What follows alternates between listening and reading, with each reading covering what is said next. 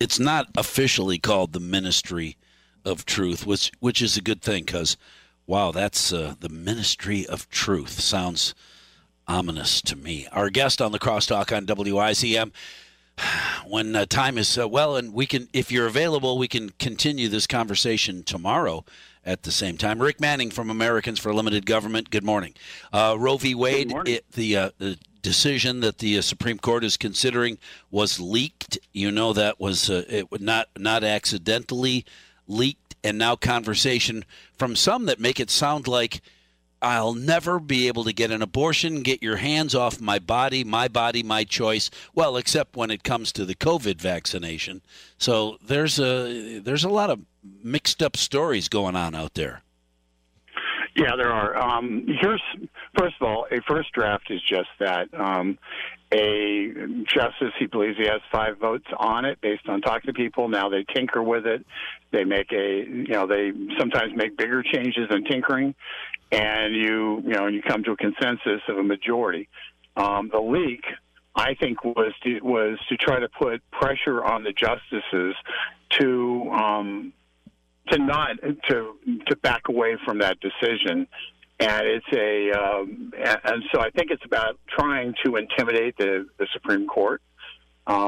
And quite honestly, it's not all that unlike the threat to pack the Supreme Court, sure. And it's a political attempt to intimidate. Well, and so is it unprecedented? But let me answer your question in terms of what Roe v. Wade means. It means that states will get to determine what their laws are related to abortion, and that is because Roe v. Wade expanded a federal power without any legislation underlying it, and was a dramatic expansion of federal government power. Roe v. Wade is not justified in the Constitution. It was a very, very broad reading of the Constitution that got there. And as a result, if Roe v. Wade is stricken down, the people of Wisconsin will get to make a decision as to what the rules should be in Wisconsin for abortion. People in Minnesota will be able to get to make the rules in terms of what the rules for abortion should be in Minnesota. And so what you'll have different rules around the country, which is effectively what we've had for the last at least 10 years, with different states putting different requirements on getting an abortion.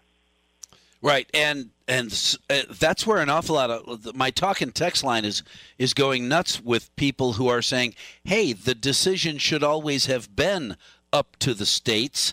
Now it may go back to the states right where it should be, and that's not good enough for an awful lot of people. Even our own governor would like the federal government to make the decision for him. Well, and that's pretty typical. Just like when Congress passes the buck and says, "Gee, we'd really like for the administrative state, the president, to make the decision for us, so we don't write clear laws." Similarly, governors, oftentimes, and state legislators, oftentimes really aren't that upset when the federal government takes power, because that means they can complain about it without taking any of the heat. And, this will be a real issue in Wisconsin. It'll be a real issue in Wisconsin politics. And, it may or may not change the makeup in Madison, but that's where it ought to be. All right, I got to throw this out there, and then we're out of time. Well, 2 things. Can I talk with you tomorrow in 23 and a half hours? I'll call you back at this time tomorrow. Let me throw this out there, give you something to think about, and we'll start with that or defund the Ministry of Truth, which I thought was a pretty interesting perspective, because somebody thinks, one of my listeners thinks, that the U.S. government and oligarchs will work together to devise a scenario that will require cancellation of the November election.